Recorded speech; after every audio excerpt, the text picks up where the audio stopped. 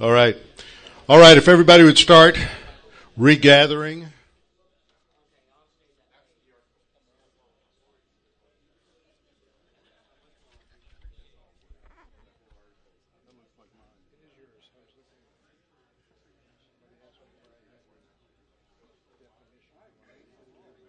You can tell that I looked at it more than once. Every time I go through it, I use a different color highlighter.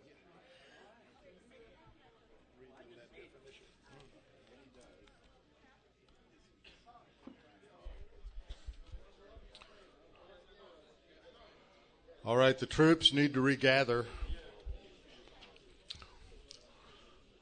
Form up. Find your seats, both the one on the floor and the one on your body, and put them together.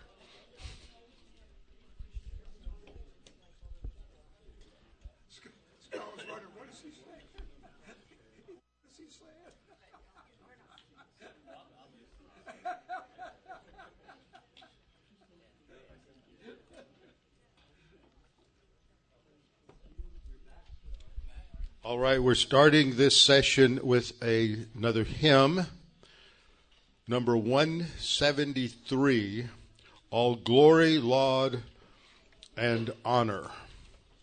Number 173.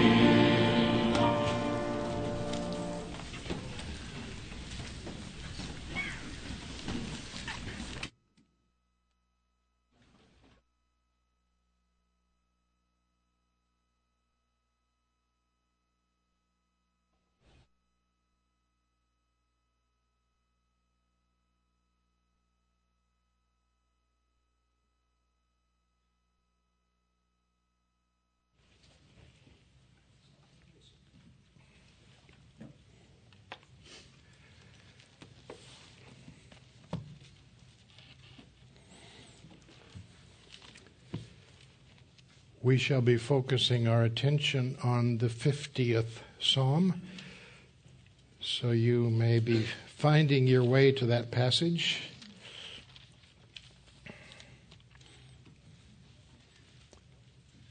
It is interesting to me that in the church we often express the desire for certain ministries to be fulfilled by saying, God is looking for missionaries, or God is looking for evangelists. And granted that he wants people to be missionaries and evangelists. But Jesus said that the Father is seeking worshipers. In John chapter 4. Of course, he had to clarify that because, as we've seen, everything goes in worship. They who worship him must worship in spirit and in truth. God is looking for worshipers. If he gets a pure, true worshiper, then he can do anything with that person. He can turn them into missionaries or evangelists or pastors or teachers or deans or whatever else happen to be the need in that local area. But it begins with worship. As I have said to you, there isn't really a definition of worship given to us in the Bible. There's an awful lot of big words we use in Christianity that have never been defined for us in the Bible. And so we have to try to sort out the best way to explain them. I think the Israelites, when they had simply this one word to bow down low to the ground, because that was the easiest for people to recognize that that's an act of worship. And so it became representative of all the things that go on in the name of worship. And it's very similar to Islam as well. I mean, when I'm in Jordan and Syria, I usually have to have a Muslim bus driver. In Israel, I use Christian bus drivers. But come time of prayer, the bus driver will pull over the side of the road. He will get off the bus. He will go down, spread out his carpet, and get on his knees and pray. Nobody wants to know what's he doing or why is he doing that.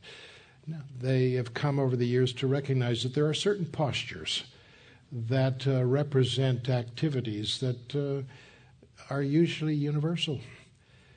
Unfortunately, if you've got Christians who never get on their knees, that is usually going to indicate what kind of church they go to and how they function. They'll have to learn how to do that before Christ comes, because every knee is supposed to bow, and some people might need to practice on that a little bit before that happens. But bowing down close to the ground in reverence to the Lord.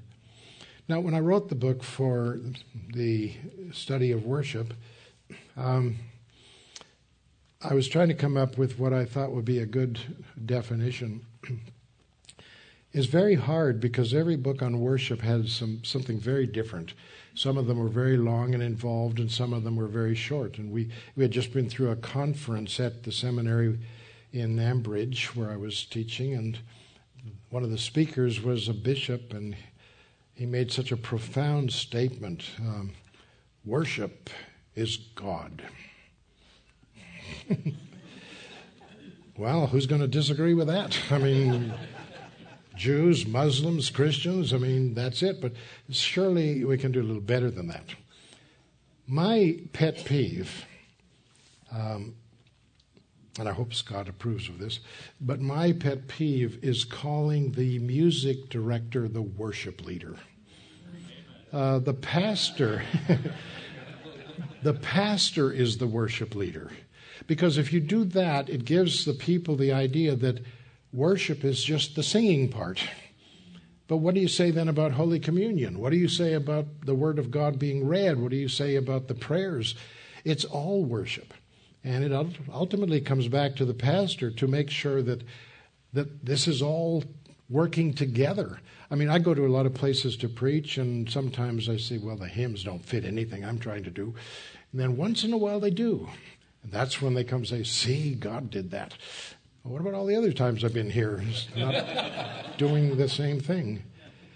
What I tried to do in the book was to write a definition of worship that was comprehensive, not because I needed a bumper sticker.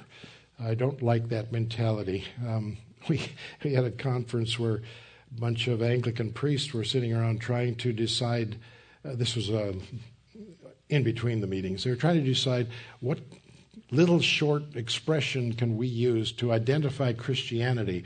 And they were thinking in terms of putting something on your bumper.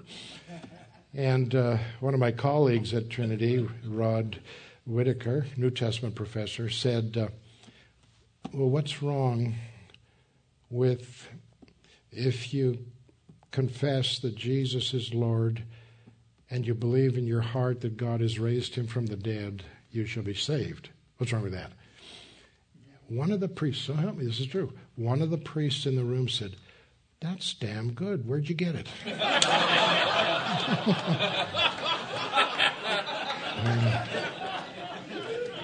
Is there any wonder why we are having trouble defining worship when the Bible is not known for all that it says?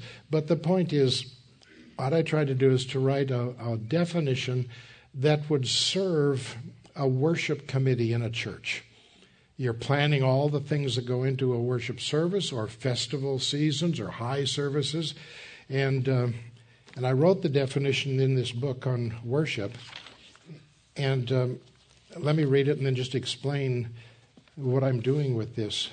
I had a basic definition and then sub-clauses that we're going to explain by means of this, and so on. So if there is a committee in a church trying to evaluate our whole worship experience in this church, this really would cover it, because as I wrote this definition, I do it like we do a lot of definitions that you can't just look up in an English Bible or an English dictionary and get a definition. You go through the scriptures, you find all the things that are going on under the name of worship, and now you've got to write a statement that includes them all. And so that's what I've done here. I have my basic statement. True worship is the celebration of being in covenant fellowship with the sovereign and holy triune God.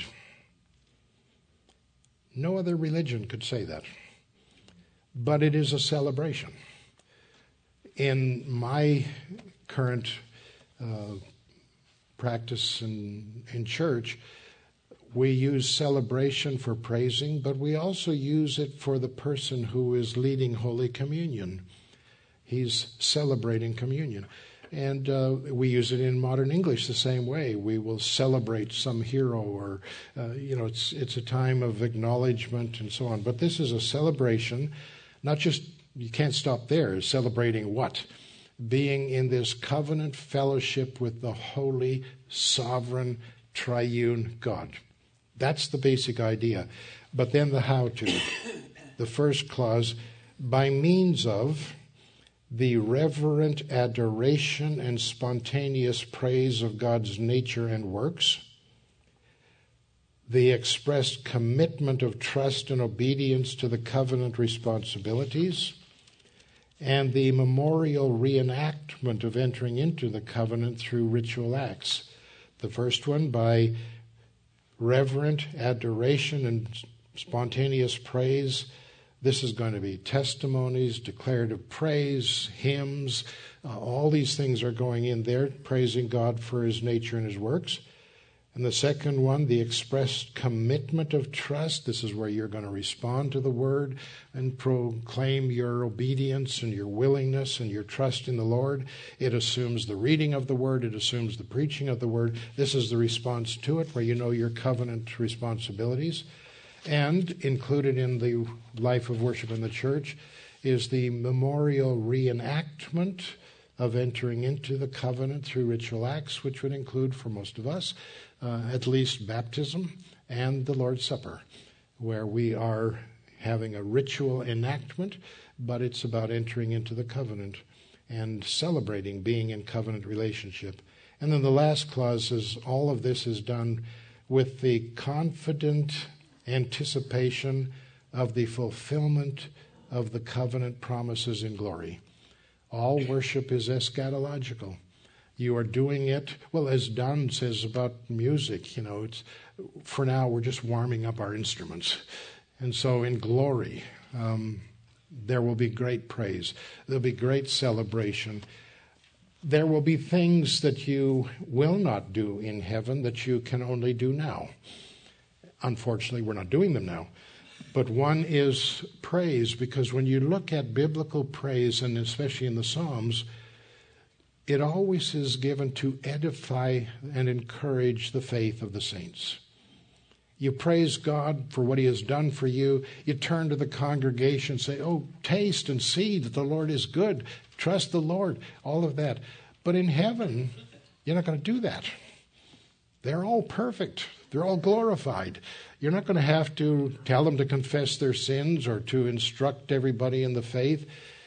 Your praise will be pure, and it will be much more glorious. But it's down here where you can see that will be a means of edifying people in the faith and encouraging trust and loyalty. And we don't do it. And it's the same, because that's a big part of the personal testimonies that come. The other thing you'll never do in heaven is have in your worship a confession of sin, because that will be gone, will be glorified. But down here, the confession of sin and the glory of finding forgiveness. So there's a lot of things like that I try to do in the book, but I'm not writing a definition where, some people say, well, worship is praise. Well, it includes praise. Worship is the Holy Communion. Yes, it includes the Holy Communion. All of these things are acts of worship. And if it's done in a congregation, they're going to be very specific acts. But then you have to have a definition of worship that will extend and reach out from this to how you have your family worship and how you worship God when you're driving on the freeway. And you're still going to bring in many of these things, probably not have communion while you're driving down the freeway, but basically celebration, praise, adoration, recommitment, obedience, all those kinds of things that are involved with it. It's the whole spiritual life in the presence of God. And so that's why you don't have a Genesis 1 starts off by saying, let's start with a comprehensive definition of worship. It grows as you start seeing the worship. Just take Passover. You start with Passover in homes in Egypt. And they're going to do it a certain way because they're running for their life, they think. And you keep seeing Passover being developed as you go through the Old Testament until you get to Josiah and his great reforms. He has a celebration of Passover. The people don't want to go home. They want to stay there a couple of weeks. And he's got the choirs and the musicians all around the tops of the walls of the temple and praising and singing God. They had music in Egypt. Moses wrote a hymn when they got through the sea. But they don't have that kind of an elaborate celebration in music and hymns and praises until you get into the time of David and beyond. And that becomes a really tremendous part. It's very important to remember that in the book of Psalms, when you're dealing with praises and hymns, you can't go wrong with them because they are 100% divinely inspired Word of God. Some of our hymns, not so. But the best that I like, and I may be not speaking for the majority here, this is probably the minority report, I like hymns that you can really easily connect to scriptures. People can sing, well, they don't sing many hymns anymore, but they could sing Nearer, My God, to Thee. It's a beautiful hymn. And never think of Jacob at Bethel. That they're missing a point. These hymns are going to use biblical language, biblical expressions, and if the people today don't understand those references and languages, we drop the hymn or we change it rather than teach them what the words in the text really mean. So it's a huge subject, covers everything that you do in your faith, in service and adoration of God. To write a simple definition really isn't that easy, and you don't find one in the Bible. And if you make it too simple, it's not going to say anything. This was written for a worship committee in a church that wants to take several weeks to sort through what are we doing, how do we do this, when do we do that. That's what we had in mind. And when I teach my course on worship and ecclesiology at the seminary, that becomes pretty much the outline for all the kinds of things we have to discuss within the life of worship and therefore in the course. Now, coming to Psalm 50, we have an interesting wrinkle here. This is not written by David. This is written by Asaph. Do you know who Asaph was? He wrote about a dozen psalms, so he is a writer of psalms. He is David's director of music. He is the chief musician. But in Chronicles, those gifted musicians and singers are also called prophets. There is clearly a prophetic ministry of music. But that has another topic altogether to be discussed, and I'm sure Scott can do a better job on that than I can. But it's not just let's get everybody gathering music and this kind of thing. It's a prophetic ministry.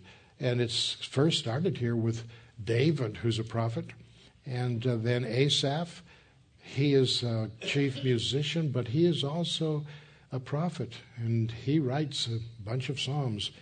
And this Psalm 50 is a classic because it's an indictment against false worship. I suppose if I could modernize this, he's been sitting on the platform week in and week out watching everything that's going on, and it's time not to just sing another hymn, but we got to talk about this. And yet he is a prophet, and so he's going to give not his own ideas. These are going to be words from God. The psalm falls neatly into three parts. It's always helpful for you to say that when you're dealing with a passage of Scripture. You've got an audience that's just trained to listen for about 7 minutes, and then there's a commercial. And so to be able to say, let's take it step by step and see how the argument unfolds. And the first part of this psalm, Asaph sets the scene.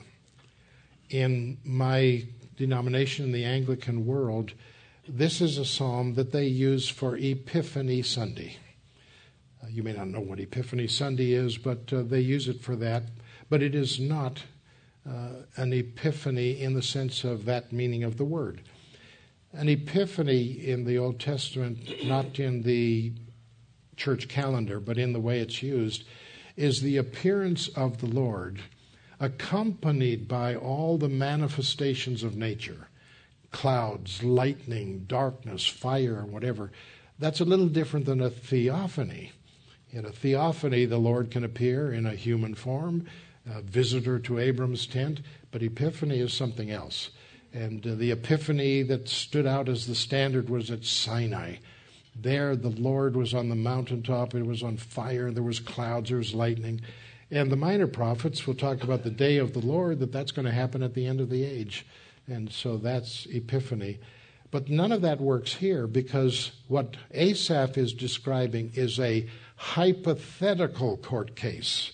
Make sure you keep that in mind as we're going through this. What if the Lord showed up in this service to hold a tribunal of how we are worshiping? That's what he's doing. So he imagines an epiphany, and he's going to use all the language of epiphany. But let's read through it so you can see what I'm talking about here. This is a psalm of Asaph. The mighty one, God, Yahweh. Anytime a prophet introduces a subject with multiple names and titles for God, this is something you pay close attention to. The mighty one, God, Yahweh, your Bible will say the Lord, speaks and summons the earth from the rising of the sun to the place where it sets. He summons the whole world from east to west to come and witness or observe or be testifying to this tribunal. Out of Zion, the perfection of beauty, God shines forth. Our God comes, and he will not be silent. A fire devours before him, and around him a tempest rages. He summons the heavens above and the earth that he may judge his people. Gather to me, my consecrated ones, who made a sacrifice, a covenant sacrifice by me, and the heavens proclaim the righteousness, for God himself is judge. Here you got a court case being set up. The defendants are my people. These are worshipers. These are people who have made a covenant with God and entered into it. And now the Lord is coming with all his power and might behind him. And he is going to hold a court case. He's calling everything in heaven and earth to be a witness that this is going to be a righteous judgment. And he's the judge himself, so we know it will be a righteous judgment. So God is the judge. The defendants are worshipers. The witnesses are everything in the creation. And all the epiphany language that is used to show, as at Sinai, that he's a consuming fire, that he has all the power at his disposal to do as he wishes, and he will use it in judging the world or disciplining his people or moving heaven and earth to establish his covenant. All of this is at his disposal. So that sets up the scene. That's the courtroom. As I said, it's hypothetical. This isn't a second coming psalm. This isn't a final judgment psalm. This is what if God comes into our congregation, sets up court, and he's going to bring a couple of indictments, and we'll see how you fare. That's really what Asaph is saying. And so the rest of the psalm is the two indictments. A lot of times the prophets, and especially psalmists who are prophets, love to use the passages about the Lord and his activities as a tribunal in which charges are brought against the defendants and a course of action is advised. So here we have the first indictment that is given to us beginning at verse 7. And this is, as a prophet, Asaph is telling us the word of God. So the Lord is saying, "Hear, O my people, and I will speak. O Israel, and I will testify against you." You know they're going to lose that court case. But this is the Lord. "I will testify against you. I am God, your God. I will not rebuke you for your sacrifices or your burnt offerings, which are continually before me." In other words, I'm not coming to judge you on the basis of the performance. You're here in the sanctuary.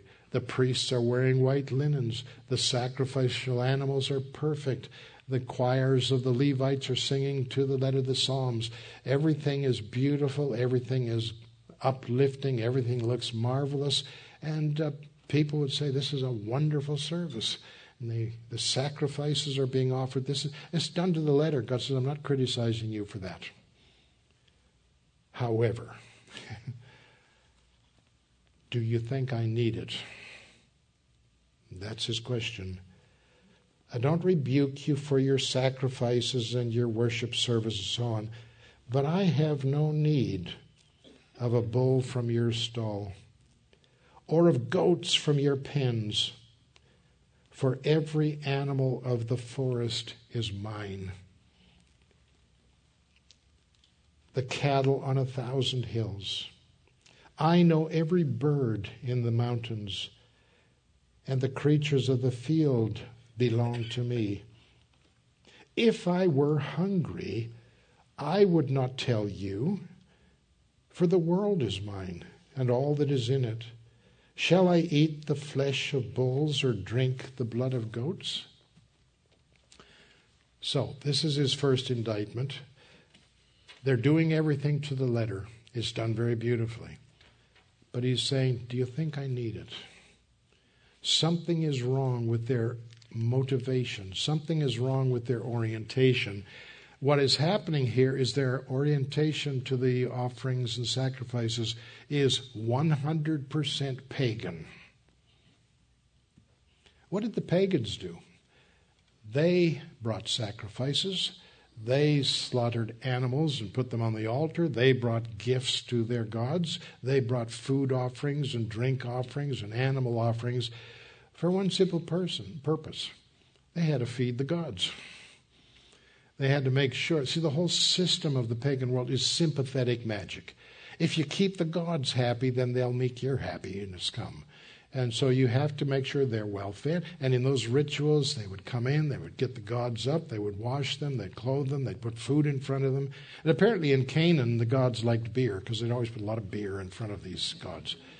And then they'd come back a little bit later and it was all eaten. So obviously God was pleased with that. And therefore, if you keep him happy, he'll make sure you're happy. All pagan ritual is based upon sympathetic magic. What goes on in heaven determines what's going on in earth.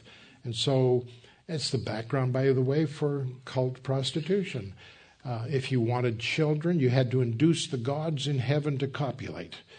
And therefore you do that by copulating with a high priestess in the temple of Canaan's Baal or whatever.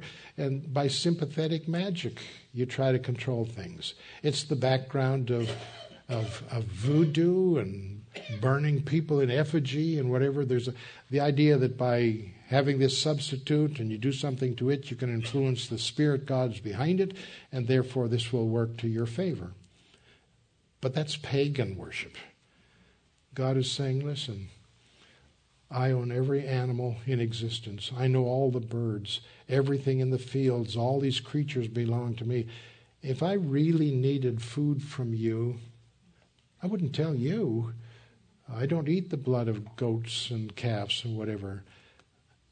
The point is, they were going through a perfect ritual with the wrong purpose. Their wrong purpose was they were convinced that God needed them. And God doesn't need them. God doesn't need us. We sometimes get carried away with this. We want a good offering, so we say, God really needs your money. No, he doesn't. He's happy to receive it if it's done with a giving and a willing heart, but he owns everything. His enterprise in running the world is not dependent on us doing things that are nice for God. That's not the way it works. You are supposed to, as an Israelite, and as a Christian, the same thing, but as the Israelite, you give a sacrifice to God because you need him, not because you think he needs you. That's the total opposite of the pagan world. Why would a person give a sacrifice to God?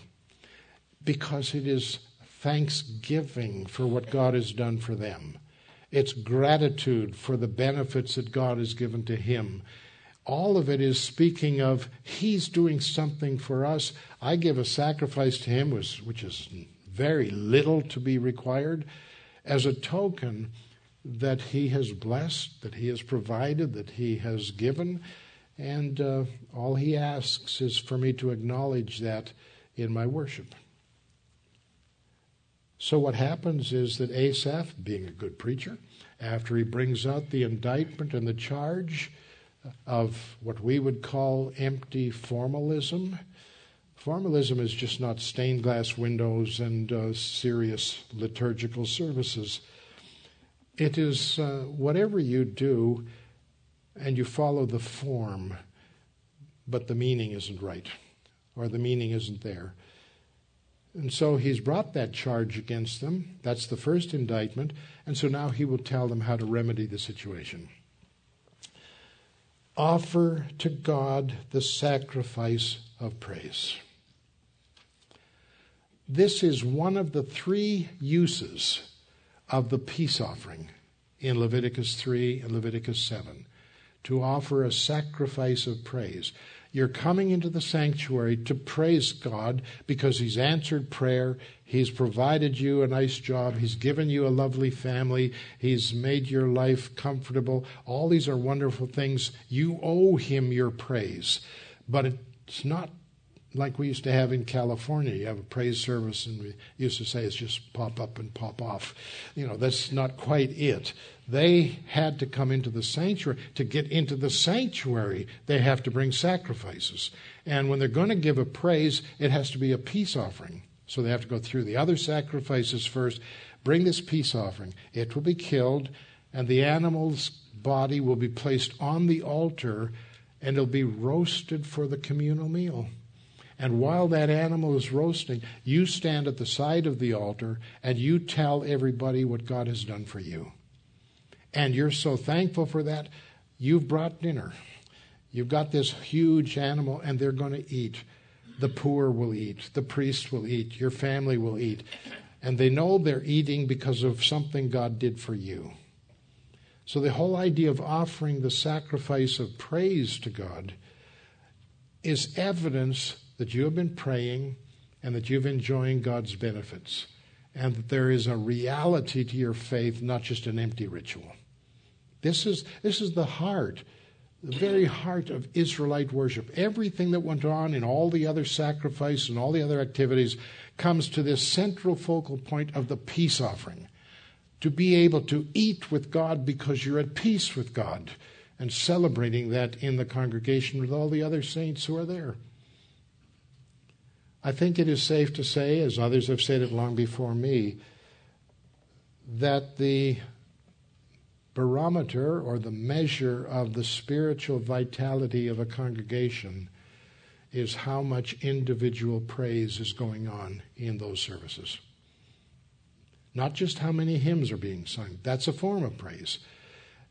But in individual praise, you are coming up with the words coming out of your experience during the week, your answers to prayer, your experiences in devotion to God, and you want to put that in words and give a public declaration of that to the congregation. And it'll be called a sacrifice of praise in Israel because it'll cost you to do that. You bring the animals, and you're going to be particularly thankful.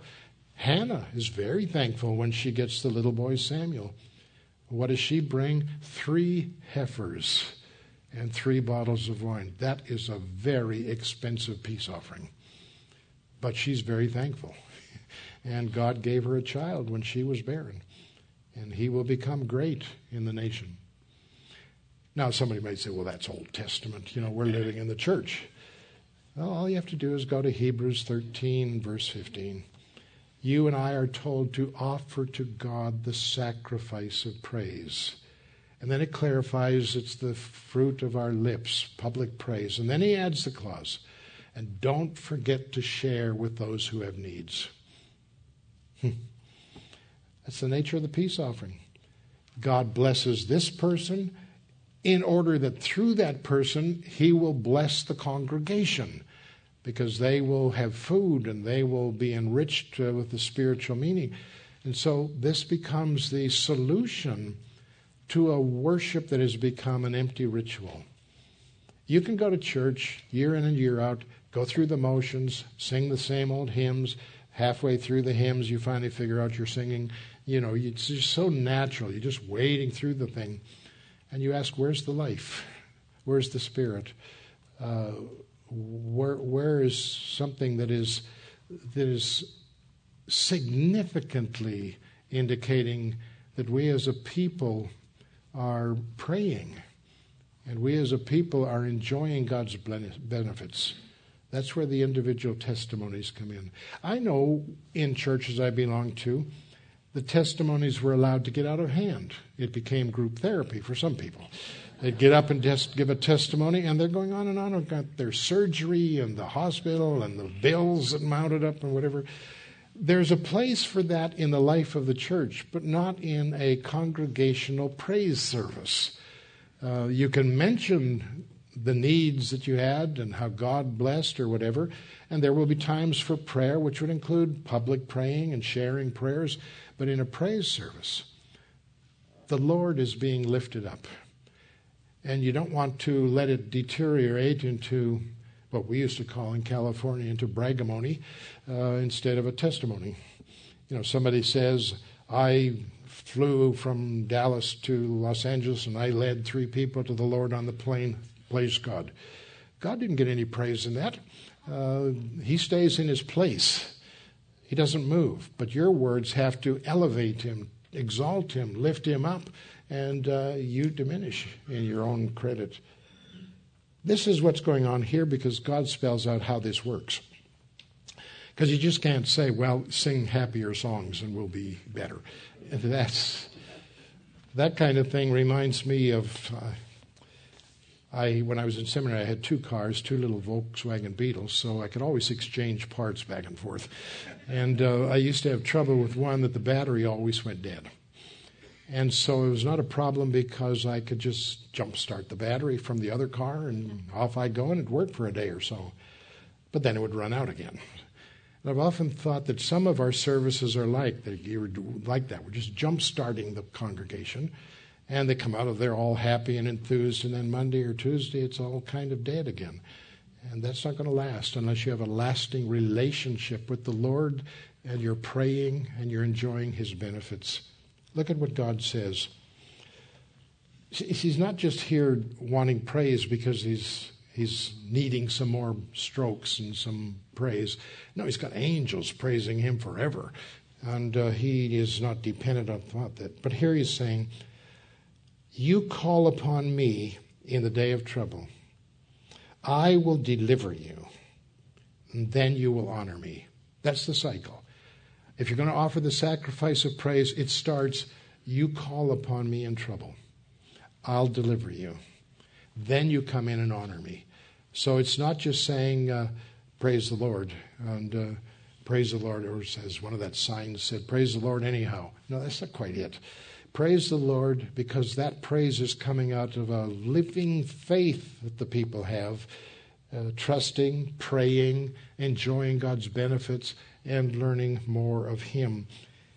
And if you do that, then the service is not going to be an empty, formal routine that might even be with the wrong meaning.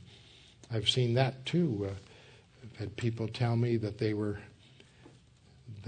giving something up for Lent, and I'd say, why? Because I've got something I want God to do for me, so I have to be good for a while. This is so foolish. It's so pagan. He's not a genie in a lamp that if you rub it 3 times, he'll pop out and give you what you want. No, you're the servant. And he is the Lord and the provider. And you pray. And you enjoy his benefits. And you come to the congregation to share what the Lord means to you.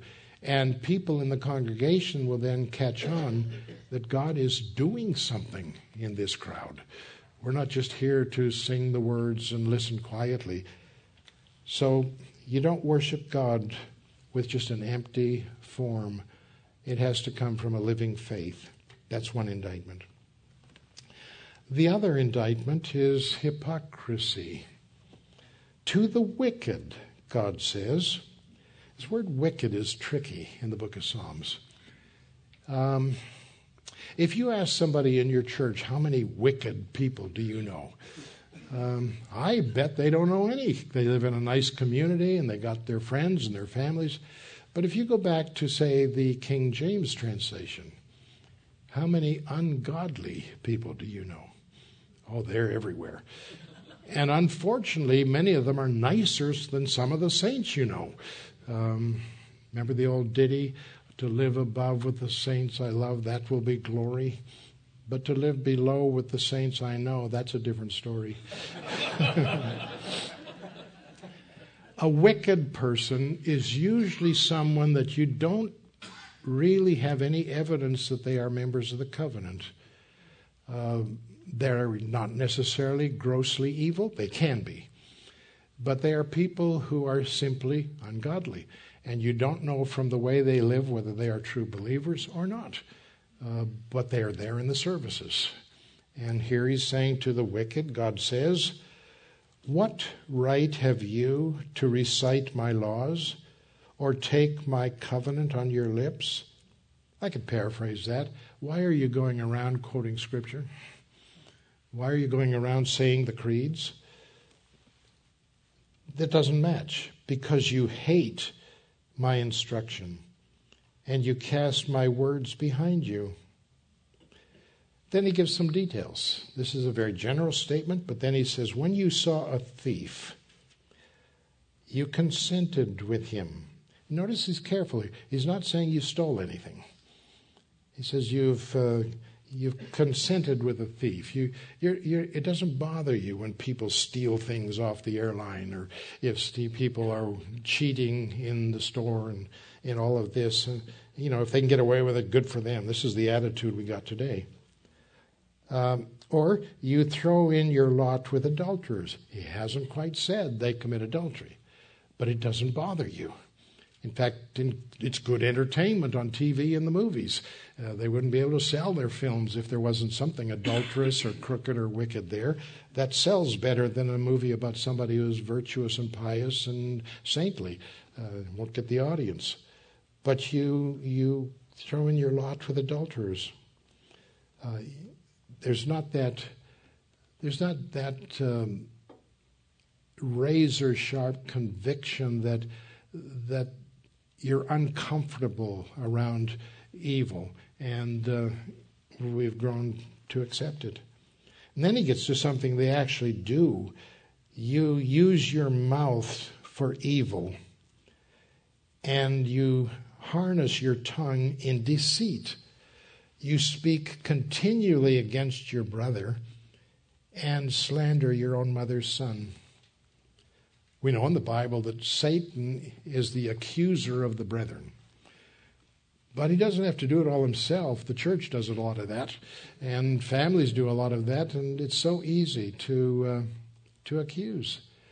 Proverbs says that if you find and uncover a sin in someone else and it's been taken care of, you bury it. Others will say, no, we got to tell everybody about this. No, you don't. Because Proverbs says that'll divide people. That will divide the righteous. It's the slandering is false. Telling the people's dirt is not necessarily false, but leave that up to Satan. He's the accuser of the brethren. But you see, what he's talking about is these are people who are comfortable with great sin, kind of like Lot, who's a patron saint of a lot of evangelicals. He's very comfortable in a world where great evil exists. But when it gets a little bit too evil, then he doesn't like it, and all of a sudden he sounds righteous, and all the people say, hey, what are you doing here? You've lived here all your life. You never said that before. And yet the Bible says he's righteous. And so the Lord will answer Abram's prayer and get the righteous out of Sodom before he destroys it. But even then, the angels have to drag Lot out by the shirt tail. He's not going to be made a pilgrim even with fire and brimstone. This is talking about people who are very comfortable in the wicked world. And unfortunately, that's very easy to fall into, and it's very difficult to prevent.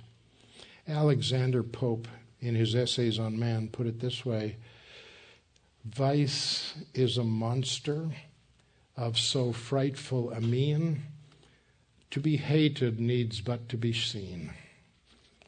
But seen too often, too familiar its face, we must first tolerate and endure and then embrace. When we let down the standards of right and wrong and morality and ethics and get comfortable with it, then we're no longer opposed to it. And it's there we're in our most vulnerable position. And God does not want worship that is coming from people who are dancing on the edge of vice and corruption and are not quite sure it's completely wrong. And they have misjudged God as well. Look what he says. These things you have done, and I kept silent. You thought I was altogether like you. In other words, they had confused God's patience with God's permission. He hasn't struck me down, so this must not be wrong. Carry on as status quo. But God says, but I will rebuke you and accuse you to your face. What's his recommendation for people who are toying with sin, experimenting with sin, comfortable around great sin. Consider this, you who forget God, or I will tear you to pieces, with none to escape. Whoever sacrifices the sacrifice of praise honors me. And he prepares the way so that I may show him the salvation of God, the deliverance of God, the sacrifice of praise. Once again, it's the solution to the empty formalism. It's the solution to hypocrisy. Wonderful line in Shakespeare where after the murder, the man says, I try to say the amens, but they catch in my throat. How do you praise God when you walk into the sanctuary and the whole week has been filled with unconfessed sin and all kinds of corruption that has gone through your head and your mind? All of that has to be purged and confessed and dealt with. Even if you say, well, you can't avoid it because it's everywhere you look. Well, that means just like the Israelites, they had to include that in their spiritual renewal and their confession. Israelites had a lot of hard times in the first century because they couldn't go comfortably into the Gentile cities. If they did eventually, they had to for certain things, but if they went into Capernaum, or if they went into Caesarea, or if they went into Beit Shan, these are cities that were filled with naked statues of gods and temples to false deities. And if they were truly devout believers in their faith, this would disturb them so much. They didn't want to be around it, didn't want to see it. We may have lost the idea that it's disturbing because we've grown kind of comfortable with it in our culture. And that cannot be. So if you offer the sacrifice of praise, what does that mean?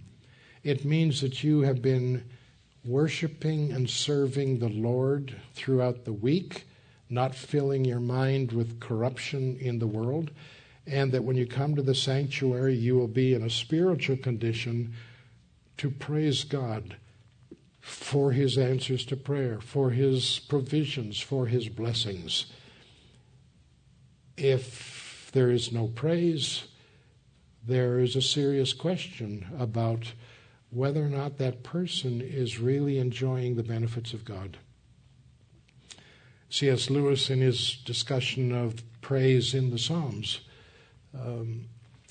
always had trouble, he said, growing up with God always asking for praise, until he started studying it in conjunction with the Catechism of the Church of Scotland. And, that's the one that says your chief end, your real purpose on earth, is to enjoy God and praise him forever. And he made the point that if you're not praising God, you're not enjoying him. It's kind of like somebody goes on a tour and comes back and never tells anybody they went, never shows any slides, never bores people with the souvenirs. You wonder, what did he do? It's just something that didn't make much of an impression on him, or for some reason he doesn't want to talk about it. You talk about the things you enjoy. That's a standard rule of life. You go to a good restaurant, you talk about it. You see a good play, you talk about it. Everything that you enjoy, you end up talking about it to somebody. If you have grandchildren, you really talk about it. And every time you have a chance, it's the things that you enjoy that you talk about. So if you're not talking about God, you're not enjoying him. And that has repercussions for the source of the problem in worship. So Asaph is saying God doesn't want empty formalism, and he doesn't want hypocrisy. And the solution to both of them is a living faith that will be expressed in praise. And that's such a natural part of life. I had a student in my worship class a while back that they can do all kinds of projects, and he was getting married, so he decided that he was going to write the whole worship service for his wedding, because he was going to be married right as the semester's over, and he didn't want somebody to do it, didn't know what they're doing. So he used that as a project. And included in his marriage, he had a time when, right after that he and his bride said their vows, that they had all the married couples in the room stand up and repeat their marriage vows to each other. Everybody thought it was moving and terrific, but sometimes the women would say, he hadn't said that to me in 40 years. Well, how can a marriage survive when we don't praise the person we say we love? This is natural. How can your children have a sense of well-being if you never praise them for what they do? Praise is natural to life, and yet when we come into the sanctuary, we sit quietly. Something's wrong. You can go to a football game, you can strip to the waist, you can paint your body blue, you can yell your head off, and you're a fan. But what else are you excited about? It's just our culture has invaded and robbed us of the heart of worship. And there was no concerted effort to do it. It was just easier not to do it. But Christ said that the Father is looking for worshipers. And then he gives the qualities. They've got to worship in spirit and in truth. Now, in the book of John, I am sure the primary meaning is that if you're going to worship now in the new covenant, it will be by the Holy Spirit. You'll worship in spirit. And we know that the Gospel of John makes it very clear that Christ is the truth. And so, therefore, the worship now is not going to be, as he says to the woman, not in this mountain, not in that mountain, but it's going to be in spirit and in truth. It's going to rise above all of that. And I know that's what it means probably in the context of John. But there's another element to that I think is being hinted at here. That what these two indictments do are to set up the teaching of Christ. God does not want worship that is empty formalism. It has to be living. There has to be a spirit life to it. It can't be just a ritual. And God does not want worship that is hypocritical.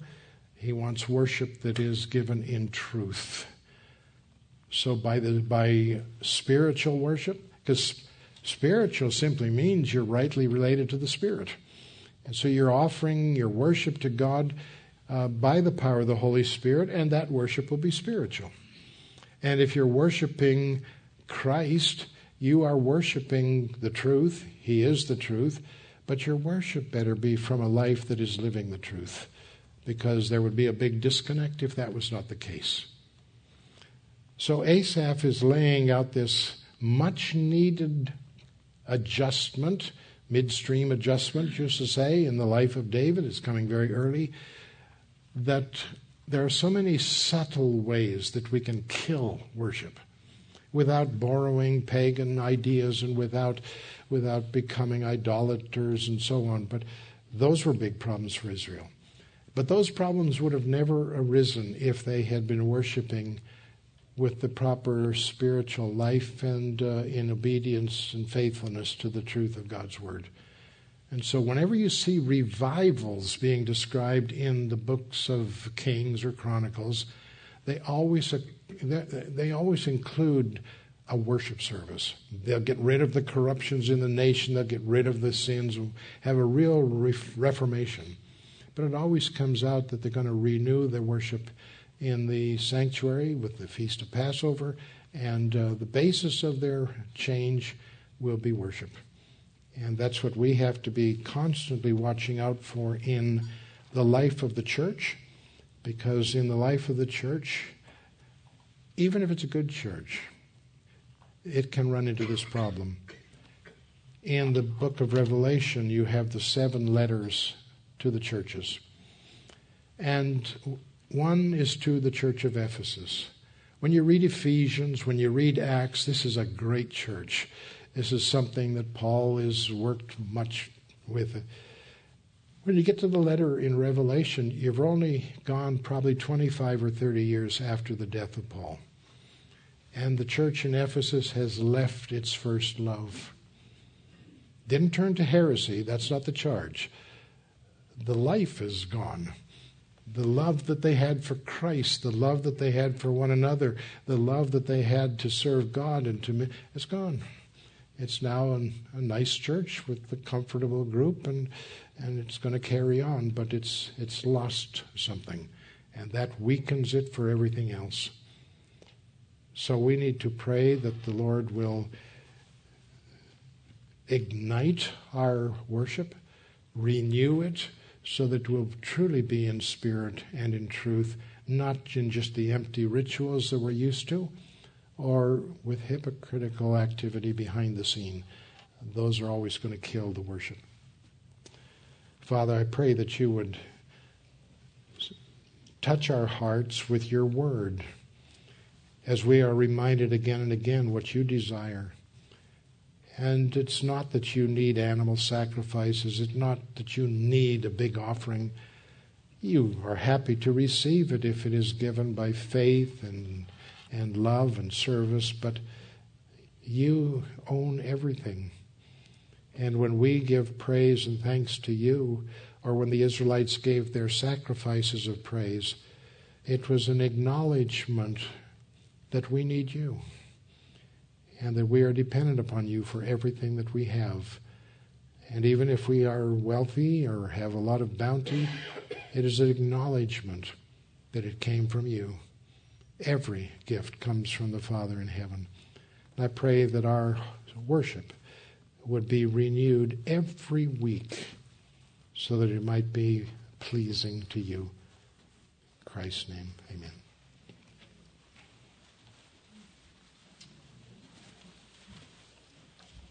Once again, we thank you for taking us through a song. Okay, anybody have any questions? We have a few minutes after this. Alan will be around for about an hour and a half during the lunchtime, so you can grab him and ask him some other questions. But after that, well, you won't have another chance. And you won't need it in heaven. And you won't need it in heaven. Unless we have him back another time. Which...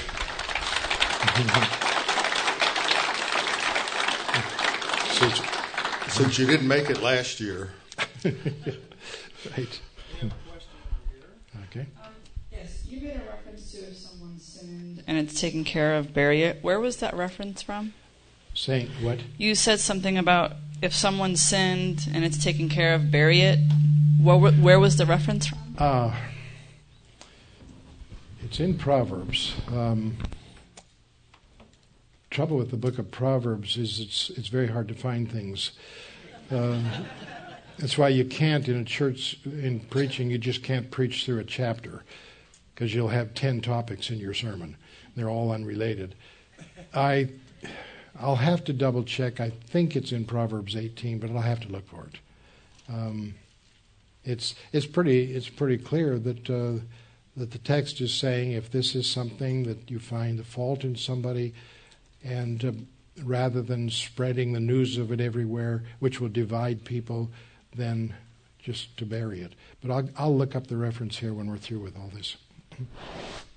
Speaking of reference, you had a quote from Alexander Pope. Yep. And that was from what? His Essays on Man. Essays on Man. Okay, that was a great quote. Okay, any other questions? Charlie. Yeah, Alan, could you give us the title of that book on worship that you did? This one. Recalling the Hope of Glory. This is Robbie's copy. I stole it from the table in there. So. Yeah, my books are back on the table, so you can look at them and order from Amazon or Christian Book Distributors or whoever your favorite source is for these books. But they are not for sale, and they are not to be borrowed. Actually, the copy back there of the Leviticus one is Alan's because somebody borrowed mine, and it has disappeared. Okay, another question. Just before you go on, everybody here likes Walkie stories. Yes. I had a little book that I got from my wife on teaching the Bible in English classes, which bought into all the higher criticism things. And I showed it to Bruce, and he wanted to borrow it. And he did, and I didn't see it for a long time. And one time we were having our department prayer meeting in his office. This is about a year and a half later. I looked down on the shelf, and there's the book. And I picked it up, and I said, is this any good, Bruce? He says, yeah, it really is. I said, do you mind if I borrow it? He said, go ahead, but don't forget where you got it. I always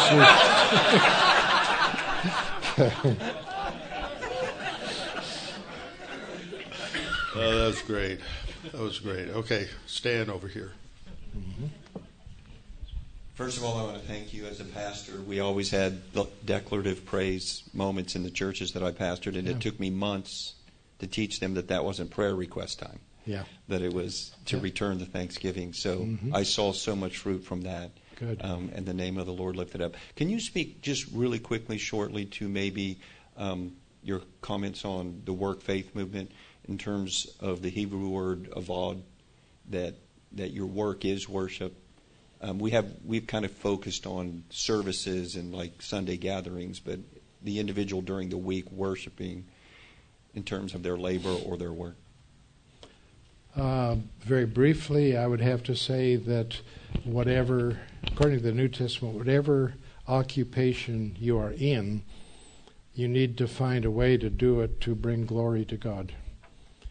And it doesn't matter what the occupation is. I don't go into Genesis and try to prove that working was part of the creation and therefore honorable and so on and so forth. Get that from Proverbs, not from Genesis. Because God created Adam and Eve to be a kingdom of priests. They're supposed to serve the Lord, keep His commandments, have dominion over the earth. The occupations came in after the fall. I mean, if you think back in paradise, you don't need policemen, you don't need armies, you don't need lawyers, you don't need investment managers. None of that. That comes because of the problem of sin. But now when God redeems people, they are coming out of every kind of occupation, every kind of life. And the task as a Christian is to first do it honorably and righteously so that they're serving the Lord, but doing it openly and doing it to the glory of God, so that there's a higher motivation for you, say, as a medical doctor, than somebody who is simply trying to make a lot of money. It's a challenge for everybody to make everything that they do and everything that they are in some way honoring to God, beneficial to the saints, life-changing in the form of the Christian life, and it's the opportunity to service. And I think that has to be the governing principle for all of us. And it doesn't matter whatever the occupation is that people have, they have to see that God called them, and this is where they are in their life and in their service. Now, how can I do this to the glory of God? Whatever you eat, whatever you drink, whatever you do it to the glory of God. Which, as Charles Ryrie used to define, he had a wonderful way of giving simple definitions, you do it so that God can be seen. That's glorifying God.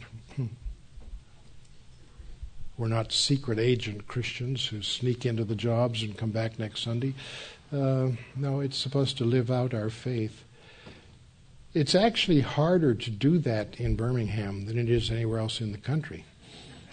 Because in Birmingham, everybody is a Christian.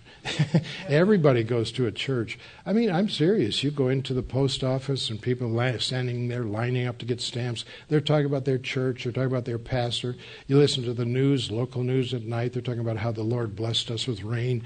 You know, everywhere you turn, they're all talking about their church, their faith. That's not as much of a challenge then. You say, well, you know, this is what the Lord has done here. Oh, well, our church did that last year. You know, it's try it out in New England. A little harder challenge, you know. But I think it still is a good practice that, you know, in Birmingham, they don't they don't use the trite things like have a good day, have a happy day. It's always may the Lord bless you, or if you say how are you doing, he says, oh, I'm blessed. It just rolls off the tongues, and you never know how genuinely sincere it is. But when you drive through the city, a huge church almost on every corner, and they all have their churches they go to. So, but you still give God the praise and give Him the glory for whatever, and seek ways to do it that people will realize that you're a Christian and that you're living your life and conducting your business righteously and honorably. The same question comes up if you're doing an exposition of Psalm 127, because you start off by saying that unless the Lord builds the house, those who build it labor in vain. Now, if you're preaching that passage, what you have to explain to people is, how does the Lord build the house? Because you've got builders who are building it.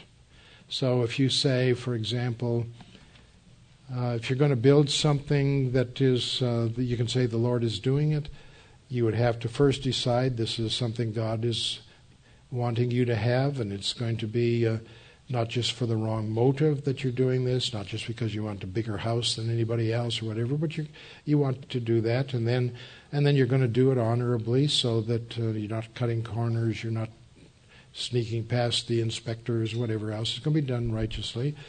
And when you do build the house, you trust the Lord for the provisions, and when it's built, you give Him glory for what is built. And one thing that doesn't always happen in a lot of places, but does in some denominations, you start before you move in having a house blessing.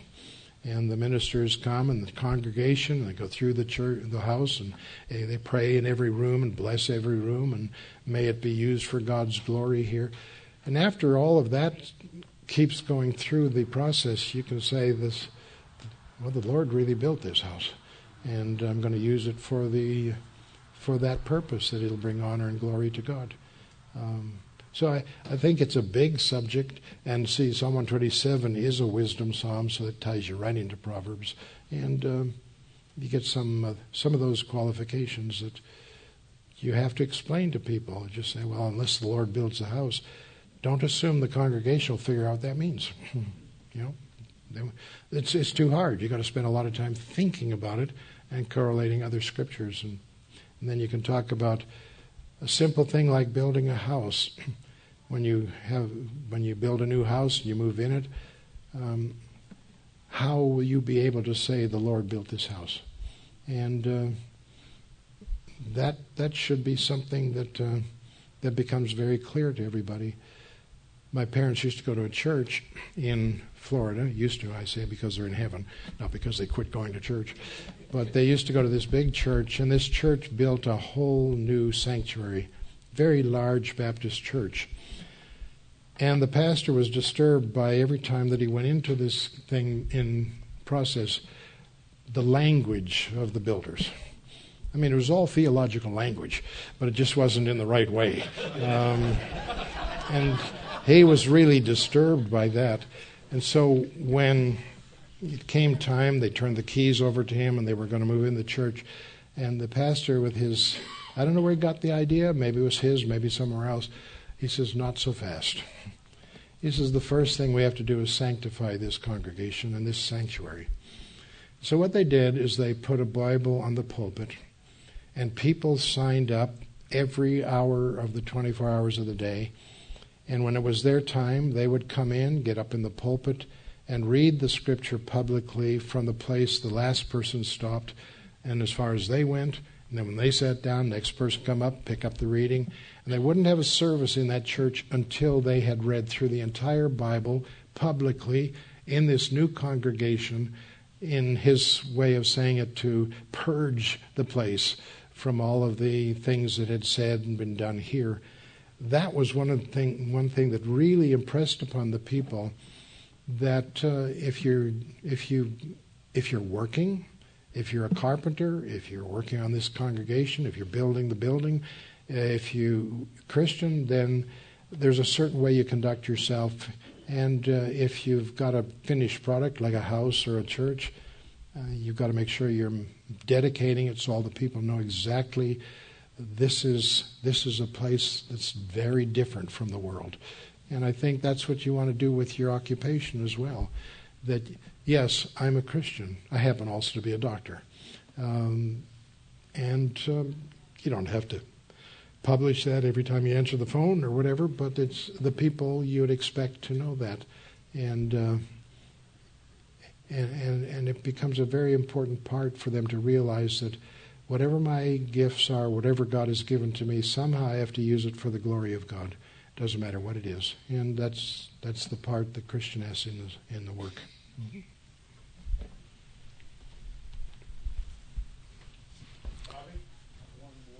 One more. I was going to add something briefly before Bob starts. Go for it. I heard recently a missionary was here from Pakistan, so I'm not going to mention his name, showed a film. If you live in Pakistan and you're a Christian, you get the lowest, most menial, most dirty jobs. Mm-hmm. And so the small congregation, but we're showing a picture of this man, and his job was to clean out the sewer system in mm-hmm. where he lived, and he is up to his armpits in muck and praising God for his job. Mm-hmm. We've lost that in the U.S., that thankfulness. So many people, I've read surveys, so many people in our country are not happy with what they do. I think most pastors are just can't believe they get paid to do what they love to do. But for many others, they dread going to work every day. It's not what they love to do. And so, but whatever we have, we should have that attitude of just great joy. That image is just stuck with me. So, Bob. Alan, Proverbs 17:9. Will you look at that? You had your detector out? No. Oh, okay. Is that the verse you were referring to? That's one of them. Yeah.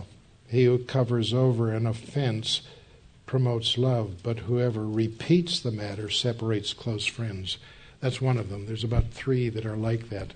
So it's not, of course, if the offense is you become a pastor of a church and you find out that this happened to one of our students, became pastor of a church, found out that the Sunday school superintendent was abusing some of the girls in the Sunday school. Yeah, you don't bury that. I mean, this is something bigger. But he's talking there about sins, offenses, that if you don't need to publicize these things, then if you do, you're going to divide the congregation, you're going to create enemies, drive people away, all kinds of things. So you have to consider carefully what you decide should be there.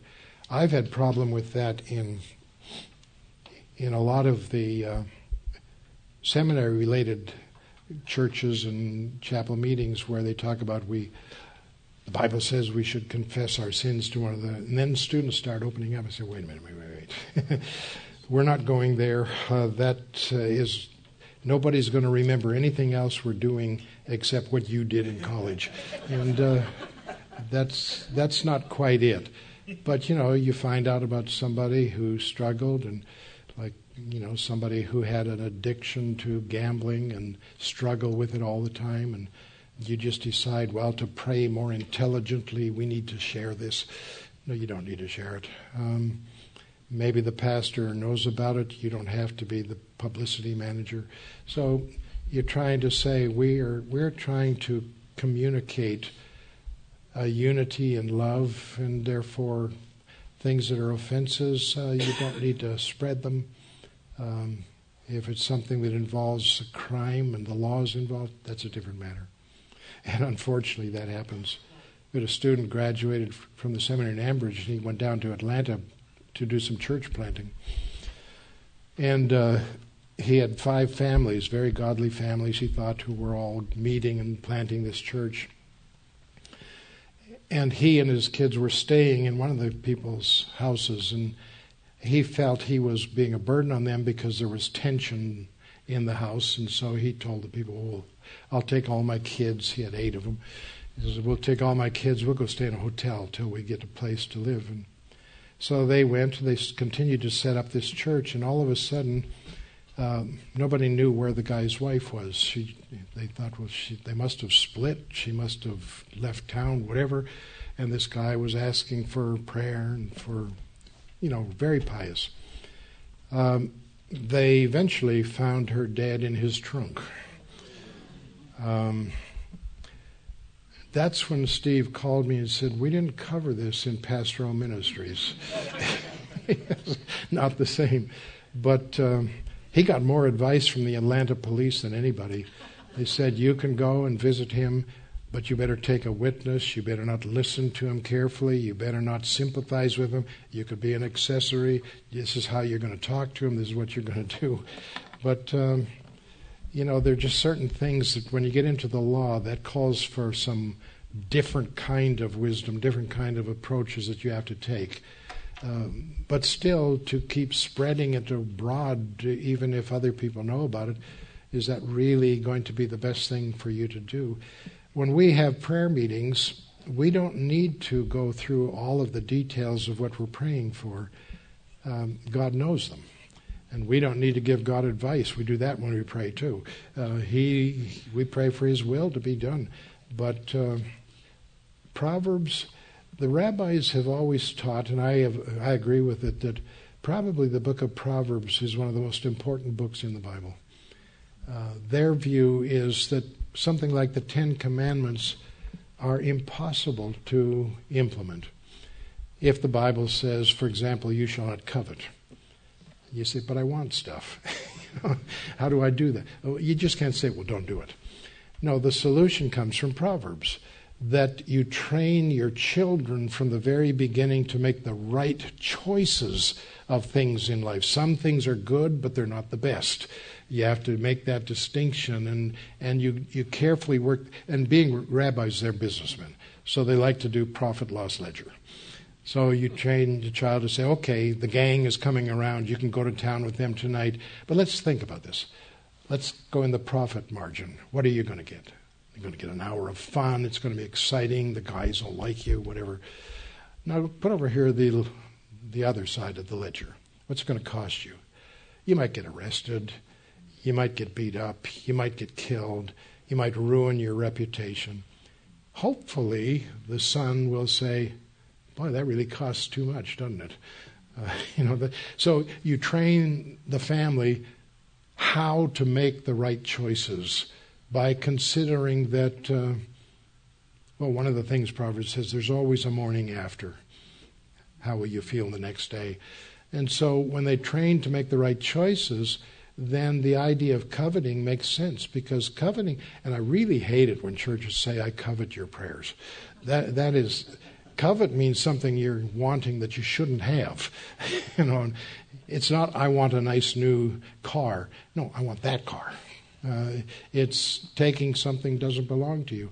And you train the family to say, we make choices every day. And it might look good on the surface, but it might be disastrous. And so we have to ask, what is the best way to proceed here?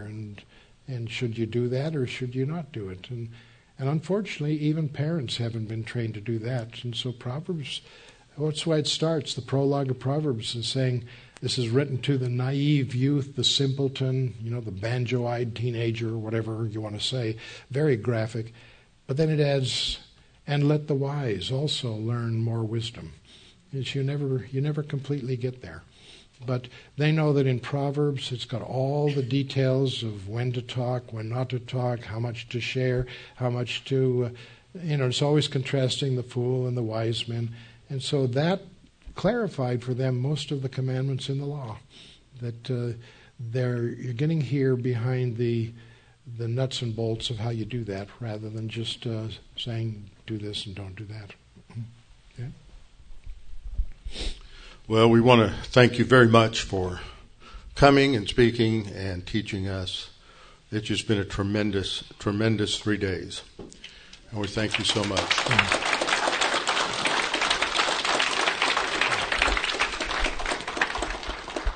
Well, it's time for us to break for lunch. I want to remind you that at 1 o'clock there will be a 20-minute session here with Brad Maston talking about Camp Arete, and also Pastor Eliezer Quiraz from Brazil, and he'll be here during that time. And so let me pray for the food. There is food that's been brought in back in the fellowship hall, so it's all ready for us, so let's pray. Father, we thank you that we can be challenged, encouraged, that we can be brought to a greater understanding of Scripture today. We thank you for the fellowship we have in Christ. We thank you for this food that you have provided for us, for you provide everything for us, from the air that we breathe to the jobs that we have and the things that we enjoy to the food that sustains us. And we ask you to sanctify it now in Christ's name. Amen.